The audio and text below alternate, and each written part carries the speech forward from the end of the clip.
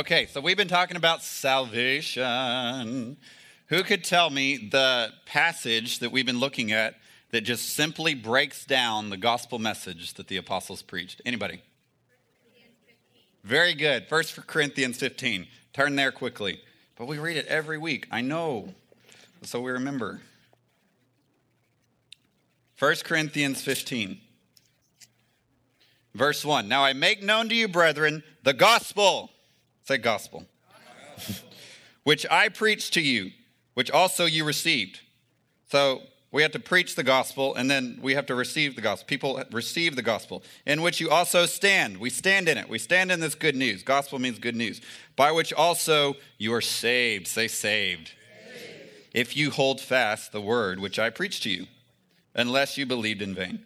For I delivered to you as of first importance what I also received, that Christ died for our sins according to the Scriptures, that he was buried, and that he was raised on the third day, according to the Scriptures. Then he appeared to Cephas, the 12, 500, and me. Amen. Now, this is the gospel. Jesus, three things. He was dead, buried, rose again, and appeared. Dead, buried, rose again, and appeared. This is really, that last one's really important too, because it was Paul. He's saying, I've seen the risen Jesus. I've had an encounter with the risen Jesus, and you have it's available to you, every single person that's in here, to have a personal encounter with Jesus, so that when you share a testimony, you're not just sharing the facts of Jesus' death, burial, resurrection, but saying, I've met this man, I've talked to him, he's told me, I know he loves me because he's told me. Amen. I like that. So we preach the message, we hear, we receive the gospel. What are the four responses that the book of Acts most systematically outlines for our response when we hear the gospel? Who can name them in order? Rubber. Rubber is our acronym. Let's do it. Repent. Believe. Believe in what? Yes. Believe in the Lord Jesus. Yes. It's interesting that it says believe in the Lord Jesus. Lord is really important. Be baptized. And receive the Holy Spirit. Very good. Receive the Holy Spirit. I like to repeat, lather, rinse, repeat, lather, rinse, repeat, over and over. Rubber helps you. So someone comes up to you, and they says, what must I do to be saved? Or what shall we do? This is what Peter told him to do. He said, repent and be baptized for the forgiveness of sins, and you will receive the gift of the Holy Spirit. It's exciting news. Today, we're going to talk about this one. Be baptized. Baptism, Holy Spirit, we're just going to pray right now. Father, come, give revelation today. God, set us free from wrong mindsets. Show us who we are in Christ and what the power of being dunked, about being baptized, does in our lives. In Jesus' name, amen. So, baptism, when someone repents and believes in the Lord Jesus, the first act after that response always was water baptism. Be baptized. Now, in a lot of evangelism today, if someone says, I want to get saved, the common thing for an evangelical person to do is to lead them through a prayer, give them a Bible, and connect them with the local church. These are all very helpful things, and I encourage you to do those.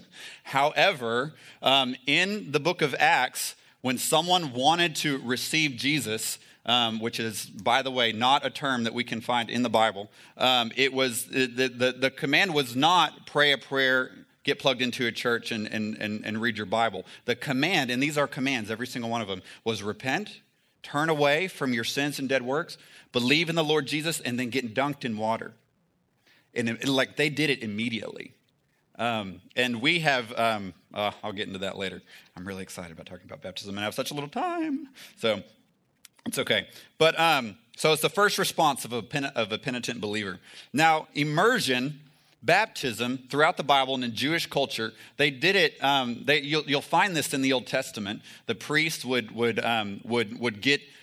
go through washings for consecration. Aaron and all the priests and Levites had to go through a washing, go through and receive anointing of oil on their heads. There was washing done before and after sacrifices. There was washing was done after contact with the corpse. After I'll just say it. It's in the Bible. Bodily discharges, skin diseases. Even men and women before marriage, they would get dunked, and it's a putting away of the old life and being clean to be presented before their spouse on their wedding day. So in Jesus' day, and last of all, was converts to Judaism. If someone wanted to convert to Judaism, an immersion or a mikveh was part of the process. And circumcision. Surprise. Like, they didn't tell me that. So Jesus' day, we have a man called John the Soaker. John, we think of it as John the Baptist. He's not a Baptist. He's a baptizer, would probably be a better translation. But he got this name, John the Soaker, John the Dunker, John the Plunger, because he had this habit of dunking people in water and pulling them back out. And so that's it's possible that as he was done, multitudes would come out to the wilderness to hear him preach, would get baptized. And I mentioned that part of immersion was to a Jew or a Gentile converting to Judaism. They would get washed and clean from their sin and come up in new life. John was possibly practicing this proselyte baptism, except he wasn't doing it to the Gentiles, he was doing it to the Jews, which would have been very offensive to people, because he's telling them, God's people, no, you need to be baptized.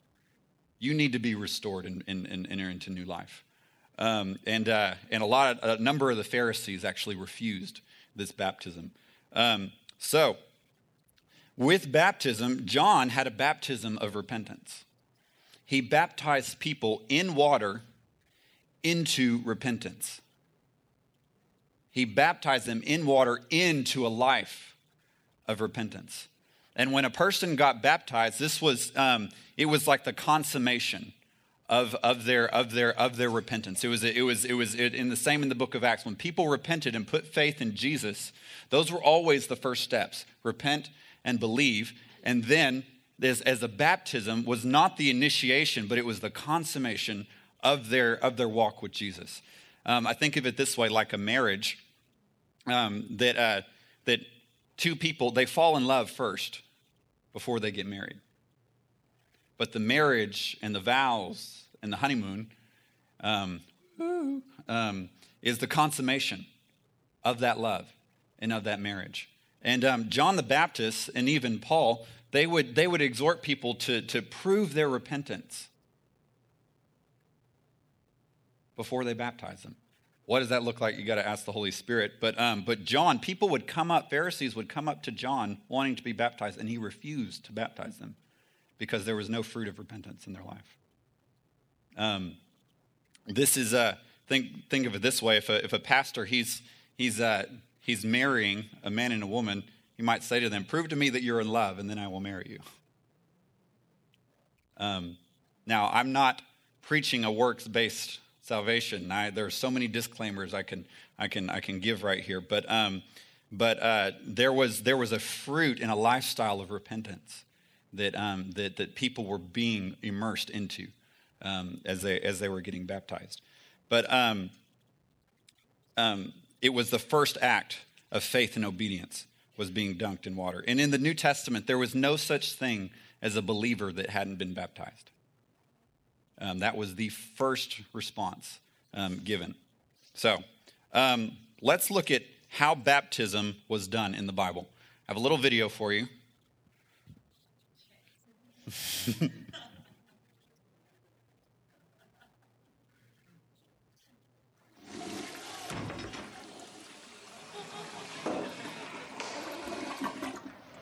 I'm a little concerned right now about your salvation and stuff. How come you have not been baptized? Because I never got around to it, okay?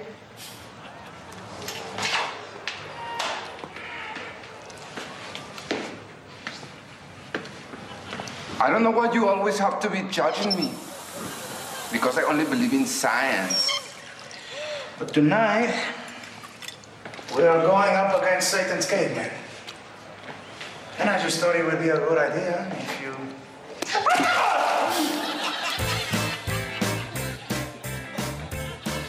Thank you. We love it. Thank you, Lord. It's water baptism promo for another church. By the way, we got a pool, so if you need to be baptized today, we're going to dunk you.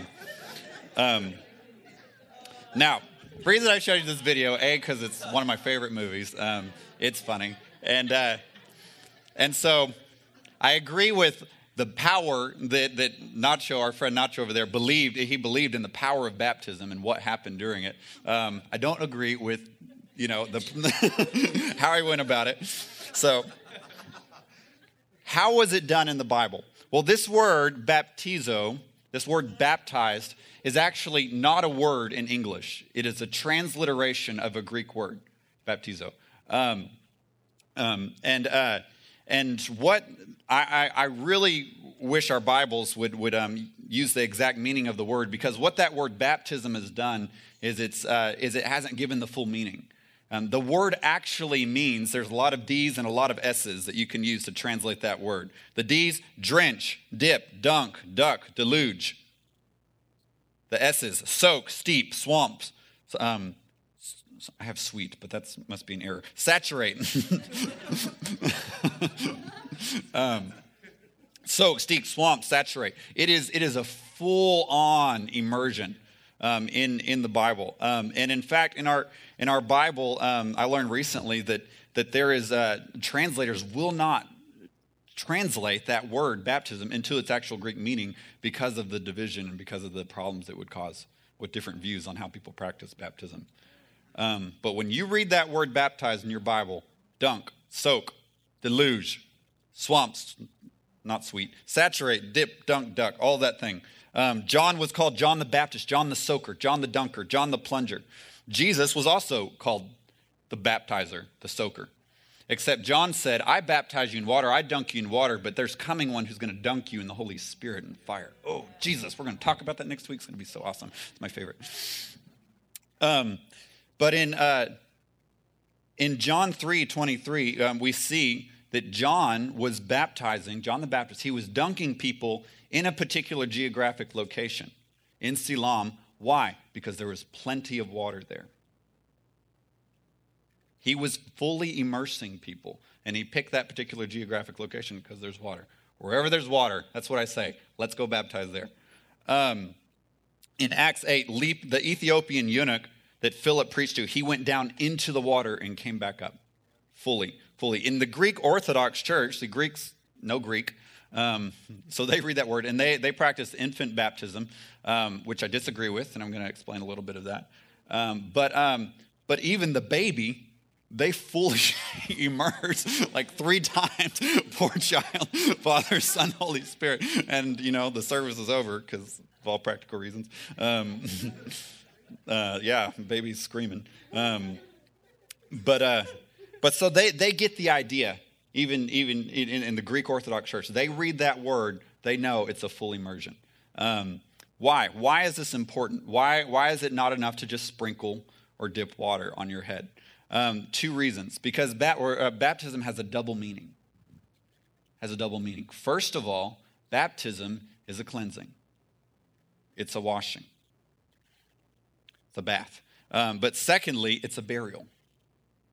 And something spiritually significant actually happens when your body goes under that water and comes back up.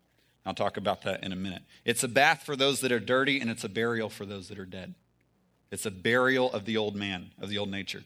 Heidi Baker, some of you have heard me share this before, that she had a whole line of people getting baptized, and the government actually tried to shut down her ministry and accuse her ministry because she was exposing all of these children to dirty water by fully dunking. And so she just had a whole line of people, and she's like, well, like by like the 10th person, she's literally pulling people out of the dirt, out of ditches, out of garbage dumps. They surrender their lives to Jesus, and they get dunked. And the dirt from their body is left in the water, but also the dirt from their past is left in that water, and they come up clean and new. Hallelujah. Why was baptism done? There are many, many passages in the New Testament explaining baptism and what it accomplishes. And what's interesting is that most aren't about the act of man in being baptized and what he does. It's actually about the act of God and what he's doing during that moment. The Bible does not describe baptism as a symbol, but as an event that has spiritual significance. And there's something that happens in the physical act of baptism that affects your spirit right in that moment. Some of you may have heard that it's an outward sign representing an inward reality. That is not the testimony of Scripture. In physical, there's the Lord that he often combines when we do something in the natural, that through that physical act, something is done in the spirit at that moment. It's an example. Someone had come up for prayer one time and felt these chains, just demonic chains covering their neck. And so we prayed, just like, okay, Lord, why are those chains there? And so what I felt like the Lord wanted me to do was to take my hands and physically lift those chains off. I did it 3 times, and he felt it. He felt it lift through that physical act. There was in a place in the Bible, one of the prophets came up to one of the kings of Israel and told him to strike the ground, strike the ground, strike the ground. And he only struck it 3 or 4 times. And he's saying, you should have struck it more times, because now you're only gonna defeat your enemies 3 or 4 times, whereas you could have overtaken them had you kept striking. There was a physical act involved in something being released in the spirit realm. And that is exactly what happens with baptism. It is not a symbol. It's an event. So I'm going to talk to you. I'm going to go through some of these passages that talks about what happens, what God is doing during that physical act of baptism. Mark 16, this is Jesus talking, says, he who believes and is baptized will be saved. Will be saved. John 3, Jesus is talking to Nicodemus. He's saying, you must be born again to enter and to see the kingdom of God. How many of you have heard a sermon on being born again? How many of you have been explained to you what that means? Okay, good. Jesus, when he said be born again, he explained that Nicodemus was confused. Does that mean I got to go back into the womb of my mother? No. Here's what happens. Being born again means being born out of water and out of spirit. Jesus is making a direct reference to water baptism and spirit baptism in this passage. And what he was doing, he was talking to Nicodemus, who was a Pharisee that was refusing John's baptism. And he was saying to him, Nicodemus, unless you submit to this, to water baptism, you will not enter the kingdom of God. You will not see it. Water in the Bible, it means water. You see, don't complicate it. Don't over symbolize things in the Bible unless it tells you. There's places where it talks about living water representing the Holy Spirit, but when water is mentioned in the Bible, unless the text tells you otherwise, it actually means water. So Acts chapter 2, Peter says, repent and be baptized for the forgiveness of sins. He links repentance and baptism for experiencing salvation. In Acts 9, Ananias is telling Paul, he goes up to him, lays hands on him, and he says, rise up and be plunged, be dunked, having your sins washed away. There's a washing away of sin that happens through the act of water baptism. Ephesians 5, it says, Jesus cleanses us with the washing of water and with the word. And I want to really explain that passage. A lot of times we read that passage as he sanctifies us with the washing of the water of the word. And we just jump it all together. That's really, it actually is read, he sanctifies us with the washing of water, it's a reference to baptism, and with the word. He speaks his word over us, but that act of water baptism plays a significant role in experiencing cleansing in your spirit. Hebrews 10, let us come near to the throne of grace, having our bodies washed in water and having our conscience sprinkled clean.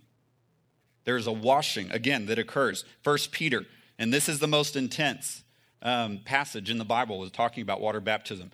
Baptism now saves you. Not by the washing of dirt from the water, but an appeal of a good conscience towards God by the resurrection of Jesus Christ. That's a very strong statement, but he's directly connecting the experience of salvation with water baptism. So, baptism saves. Must you be baptized in order to be saved? Yes. Yes. Some of you are works. No. Let me explain something quickly. A lot of us think of saved as going to heaven.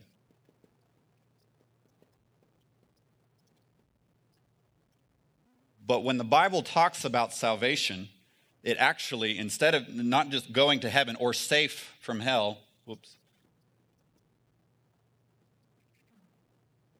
actually what he's talking about is saved from sins.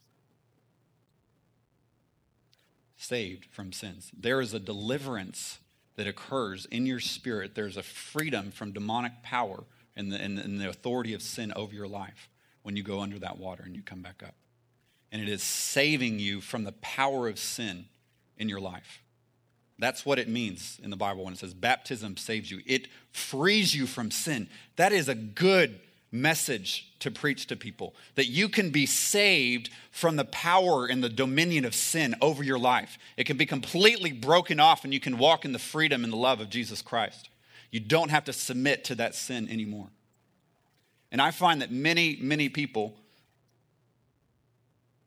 that don't know Jesus really do want to be saved from the sin that's dominating their life. They don't want to be oppressed. And if we are just concerned with going to heaven, then water baptism will have little to no significance in our walk with Jesus. But if we are concerned with being rescued out of the dominion of Satan and walking in the kingdom of light today, then we will want to be water baptized immediately, to break off that old man. So there are a few, I'm going to go quickly through these. There are a few pictures in the Bible of water baptism. First of all, the crossing of the Red Sea. There's you're familiar with the story. You had the Israelites coming out of Egypt, out of the slavery, out of the dominion of Pharaoh, and coming in. It says in the Bible that they were baptized into Moses. They were leaving the leadership of a wicked king and coming under the leadership of God's anointed, of Moses. And there was a washing that occurred during that time. And what the crossing of the Red Sea was to a Jew in relation to Pharaoh, water baptism is in relation to the believer with Satan. So they were coming completely out of the domain of Pharaoh. And just as you enter water baptism, you go down, you come back up, all of the power of Satan in your life is completely swallowed and devoured.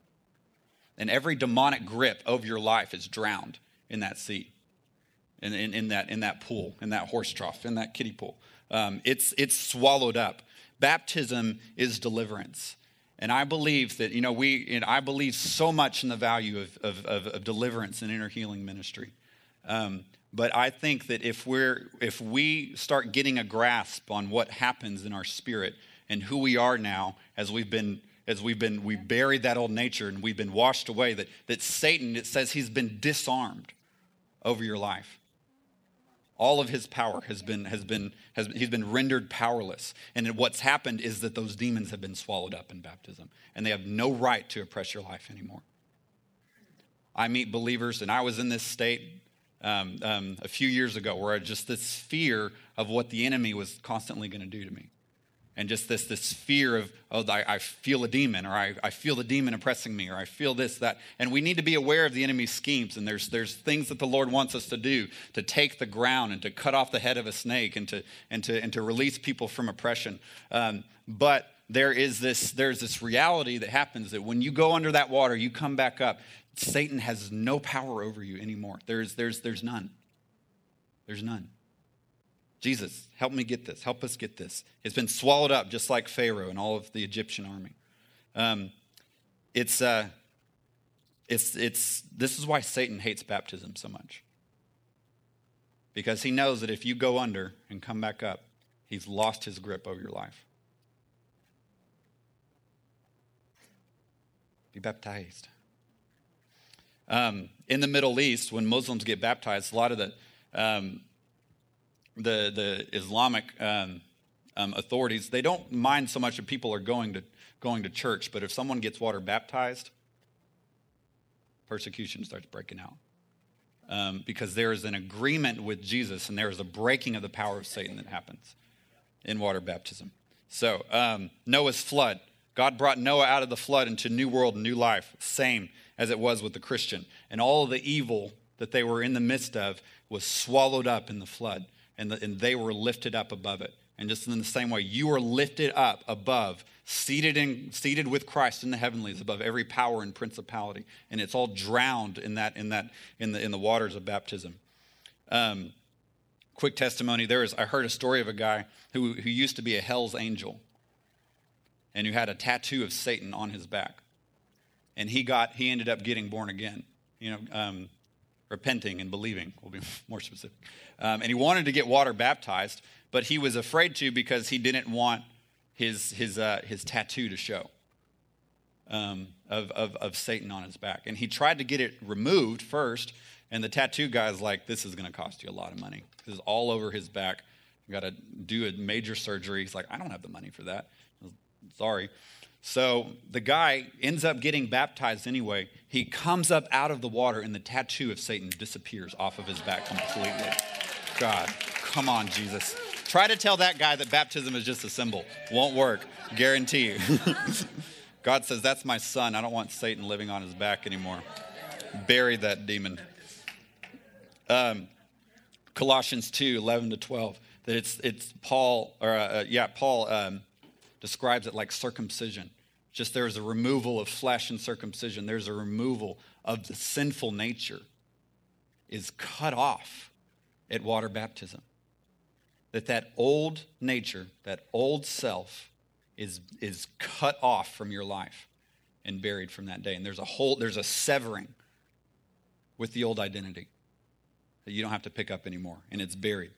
I love Colossians 2:11-12. It says that he's nailed all of those requirements against us to the cross, and he's disarmed the rulers and authorities and the powers. Satan's power over your life has been severed in the name of Jesus. Come on. It's a burial. It's not like a burial, it is a burial.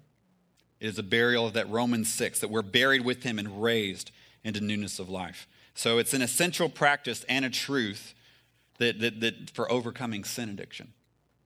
That's what Paul's doing in the book of Romans, saying these are truths to help you walk in freedom from sin. It says you've been buried with him in baptism, raised up into new life. Now you're dead to sin, alive to God, and you don't have to submit to the authority of sin in your life anymore. You're dead, and you've been raised up in new life. That's good news. It's good news. So we come and we identify with the death and the burial of Jesus and the new life that we come up with. So it's not enough to say Jesus was crucified for me, but we say I've been crucified in Christ with him. It's not enough to say Jesus was buried for me. It says I was buried with him in the waters of baptism. It's not enough to say Jesus rose up from the dead, but I have been raised up with him. And we identify with him completely in all of those actions.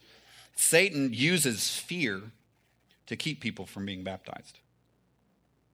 I was in Belize on a mission trip, and the pastor there was saying how many Christian groups come in and preach the gospel, and all these kids come up front crying, but they refuse baptism. And then the next group comes in, and then they cry, they come up, they refuse baptism, and they end up back in these old patterns of life over and over again. And this pastor said something very interesting to me. He says, I will believe that someone has truly come to the Lord if they will submit to water baptism. And what we found was that people were so afraid that once they got dunked in water, that if they were to mess up afterwards, the Lord would just totally disown them and cut them off.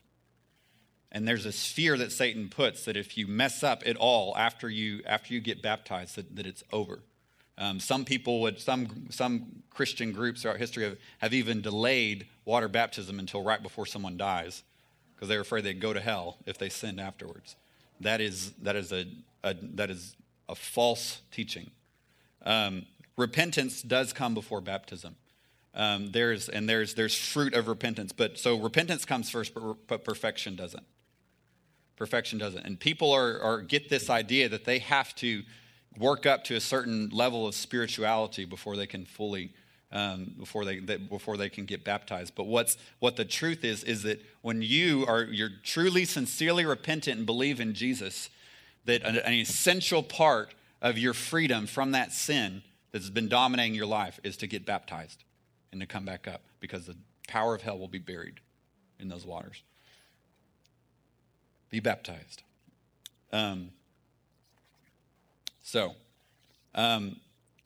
Couple of questions usually come up. What about infant baptism? What about baptismal regeneration? Some of you may or may not be familiar with that term. I don't really have time to go into that. I want to recommend a book that does, or really two books, Purple Book. People that are familiar with Every Nation Ministries, that's what I used to work for. You'd come to a meeting, you'd encounter Jesus, they'd lay hands on you to receive the Holy Spirit, you'd get baptized, they'd say, okay, now that you love Jesus, here's your Purple Book, And have you done the Purple Book? And it's a great book. I think it's an excellent resource. Just goes through biblical foundations, and you get to see with your own eyes in the scriptures what the Bible's saying about these things. But also a book by David Pawson, Normal Christian Birth, and he really breaks down all these four things really well, which I erased. And he addresses infant baptism and baptismal regeneration. But I will say this, that I do not believe that infant baptism fits with Scripture. We always saw it as something done after repentance and faith. And it was, and infant baptism, in my opinion, either, if that's what we're practicing, one of two things is going on. Either we've put an emphasis on baptism that says you have to get dunked in order to go to heaven. And we've made this baptism this magical formula to, as long as we baptize a baby, it's okay. And it's been surrounded by a lot of superstition. So it's either that or it turns baptism into a mere symbol and not any type of spiritual significance going on. But baptism in the scriptures, it saves and washes us from actual sins that we committed in our past. And it washes those away. And that's so important, because when you come out of those waters, you can be confident that the cleansing has occurred and that the Lord sees you as clean.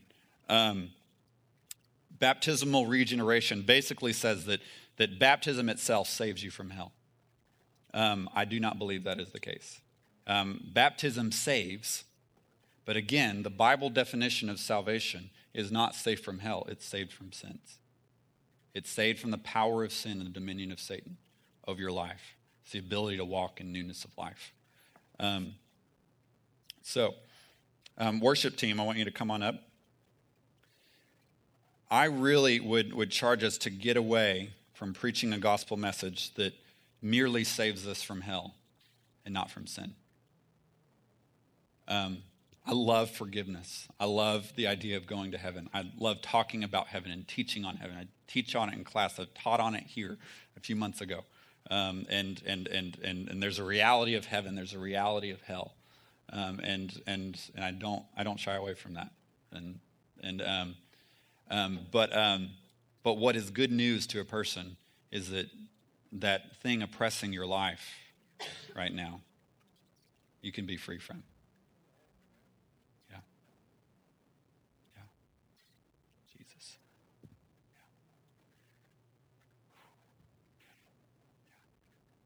I believe the Lord wants to do a couple of things today. If you have not been water baptized, you believe, you've genuinely repented and believed, but there's just been something holding you back. Say it today. Get up. Get baptized. Have your sins washed away. And I say to you today that those of you that have been water baptized, the Lord wants to he washes us with the water of baptism, and he sanctifies us with baptism, but he sanctifies us with the word, and the word of the Lord over your life is clean. The word of the Lord over your life is washed and cleansed. The word of the Lord over your life is that old identity has been completely severed and cut off, and you don't have to identify with that anymore. In 2007, I was going up for prayer, and I'd been water baptized. I had been filled with the Spirit, but there was something I wasn't connecting about my identity as a new creation in Christ. And it was a friend leading me saying, I have drawn the line. I have buried that old identity and that old nature. And I have new life, and I'm a new creation in Jesus Christ. Guys, you're clean. You're clean today.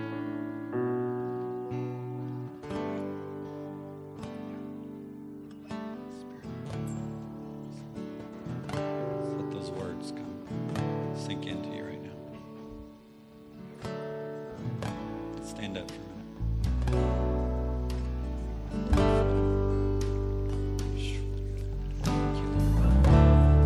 Father, thank you, Lord. I'm just going to declare this truth again over you. Thank you, Lord, for what you've done. That God, when we were dunked in that water, that we were buried with Jesus Christ, that we were raised up with him into newness of life, and that today we are dead to sin and alive to God in Christ Jesus. That, Lord, that sin no longer has power over our lives. It's no longer our master, and that we've been freed from the slavery and the oppression of Satan, and that you have disarmed the rulers and authorities over our life, and that you've made us alive together with your Son, Jesus Christ. Pray, Lord, you would come with the word of the Lord right now into our minds. You declare you're clean.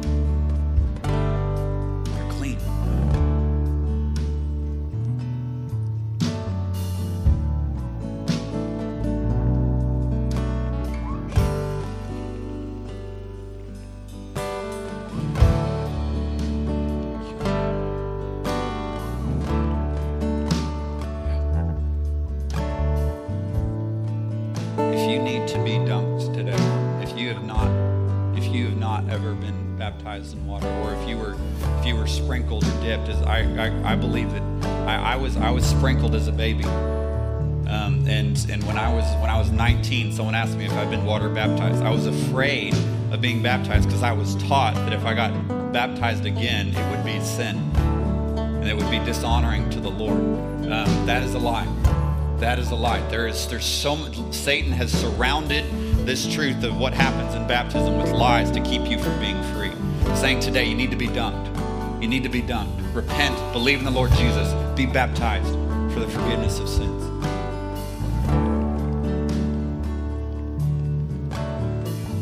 And if that's you, if you know, I need to be baptized today. I want you to come up here on my it'll be your right side. We've got a pool ready. I brought some towels. I brought a change. I didn't bring a change of clothes. I've got extra in my car. I'll let you borrow some. Bury that old nature today. Bury it. Say, I'm done with it. And if you have been baptized, you want someone to come and agree with you on those truths that have been spoken of washed and clean, you can come up. You need